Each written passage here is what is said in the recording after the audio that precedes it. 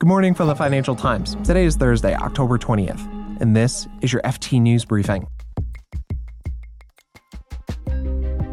The UK government wants to make it harder for rail workers to strike, and not a lot of China's private entrepreneurs were invited to this week's Communist Party Congress. Plus, in the US, the Republican Party wants to win back control of the House and Senate, and they're trying to convince voters that inflation is all the Democrats' fault. We'll explore if that argument is working. I'm Mark Filipino, and here's the news you need to start your day.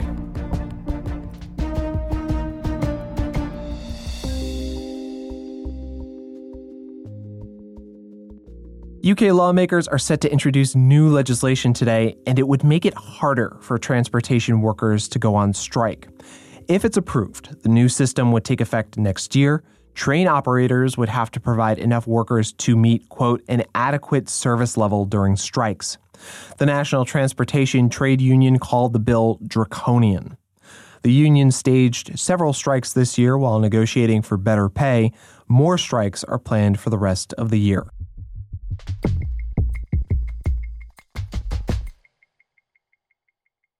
China's ruling Communist Party is holding its big party congress in Beijing this week, and if you want an invite, you have to fulfill 6 criteria. The FT's Sun Yu describes a few of them. The number one is spiritual pureness. The second one is loyalty to the party. And the 6th one is strong work performance. So here you can see, right? It's the loyal to the party, loyal to Xi Jinping that matters the most. This year, many delegates from the private sector, business owners, were not invited. In fact, the number of private sector delegates has fallen by half since Xi Jinping took power nearly a decade ago. It's not that Xi doesn't like business. In his opening speech, he said he encourages entrepreneurship. But he also talked about the crackdown on the disorderly expansion of capital, which mainly refers to the private sector. And we've seen a lot of crackdowns, right, on the internet sector, on the private tutoring sector, and also on the real estate, where private companies dominate. So basically, Xi Jinping himself has a deep distrust of the private sector. And he also has suspect that private bosses may have political ambitions that might undermine the party's leadership of the country. As fewer private business people attend the party congress, more party committees are being set up inside private companies. Sun Yu says Xi Jinping made this mandatory. He's giving a much smaller sort of say or authority to these private companies. The main goal or mission of these private companies is simply to follow the guidance of the party instead of promoting their own agenda. That's the FT's China economics reporter, Sun Yu.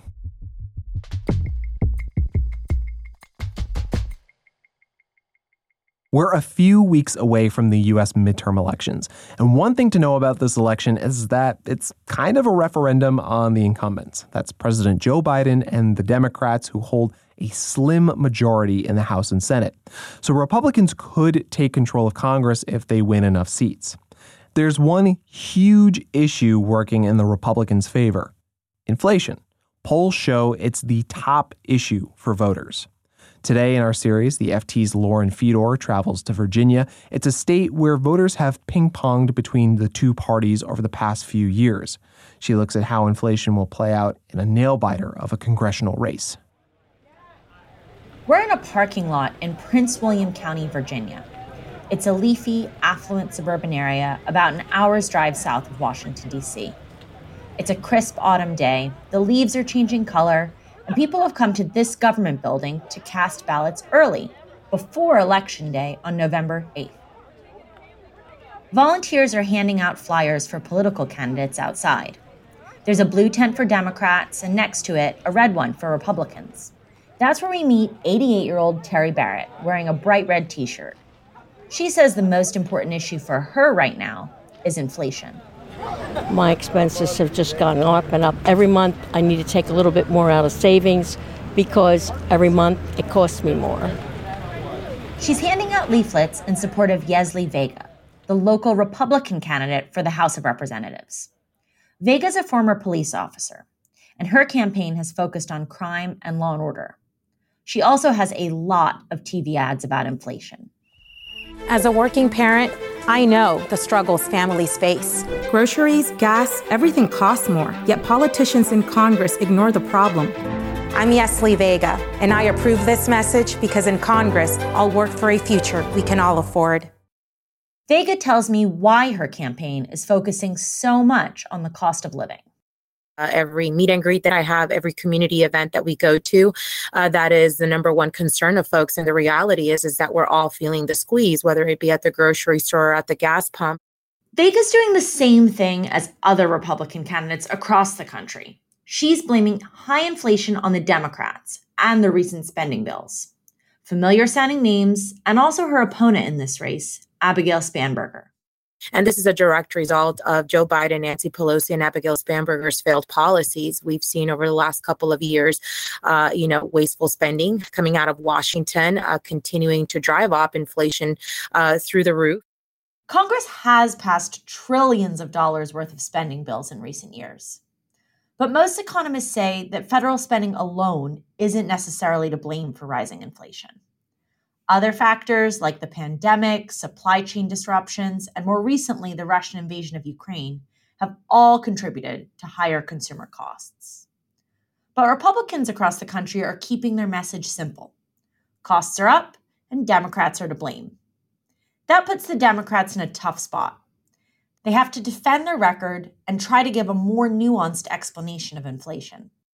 These are real headwinds. So if you're a Democratic incumbent, you're running in an historically bad time. Tucker Martin is a longtime Republican political consultant in Virginia. I think Abigail Spanberger is doing the best she can in the face of that. But one of the cruel realities of politics is that environment matters, in my opinion, more than anything else. And environment is the thing you cannot control. Vega's opponent, Spanberger, is a former CIA officer who was elected to Congress for the first time back in 2018. She was narrowly reelected in 2020. To hear Spanberger's message, we follow her here to a sprawling development of new homes, some of which are still under construction. I want to thank you so much for welcoming me into the community. I was first elected. The Congresswoman is talking to local business owners about the Inflation Reduction Act. It's the $700 billion spending bill that Joe Biden recently signed into law. This is the kind of legislation Democrats are campaigning on, to say they're taking inflation seriously. Economists say that despite its name, the Democrat-led bill won't reduce inflation in the short term. But Spanberger emphasizes how it will cut specific costs for people, like their health care. The legislation also caps, and again, this is speaking to seniors, caps out-of-pocket costs at $2,000 a year and caps insulin prices. Later, she tells me that people understand inflation is complicated and that federal spending alone is not to blame. Most people do live in the reality of understanding that there's not some little button that like a Democrat could push, or more importantly, that if there was a Republican that they would be able to push, right? These problems weren't created in a day and they can't be solved in a day. And most people, unless it's sort of, hanging on to a hyper-partisan talking point, understand that these questions are complicated and challenging. And this is where I say, I have been working on these issues, right? Back at the parking lot, where people are still casting their ballots, Democratic Party volunteer Tracy Blake is holding his 3-year-old daughter. He says he doesn't blame Democrats in Congress for higher prices, and he doesn't think Republicans will make things better. Republican gets back in office, and then they're supposed to be fiscally conservative, but then they spend $1 trillion on whatever, tax cuts or whatever, military. So I don't really pay attention to that argument. Another voter here is 18-year-old Allison Portillo. She's just old enough to vote and is casting a ballot for the first time. She tells me the economy was not front of mind when she voted for Spanberger.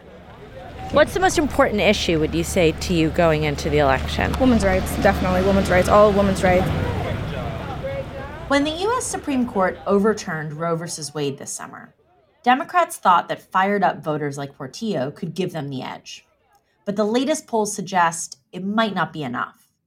Here's Tucker Martin, the Republican political consultant. If the hope on the Democratic side was that abortion would emerge in the summer and stay front of mind and help change this environment, it just doesn't look like that's occurred. It looks like at the end of the day, to say the obvious comment everybody would make during an interview on this topic is, it's the economy, stupid. But it probably is.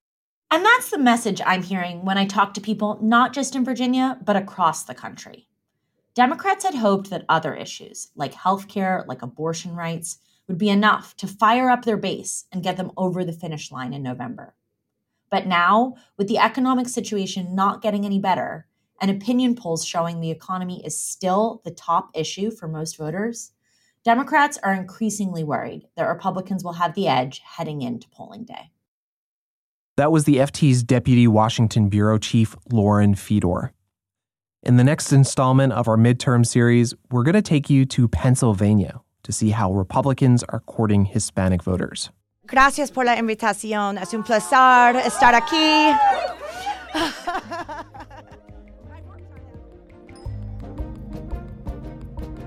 You can read more on all of these stories at FT.com. This has been your daily FT News Briefing. Make sure you check back tomorrow for the latest business news.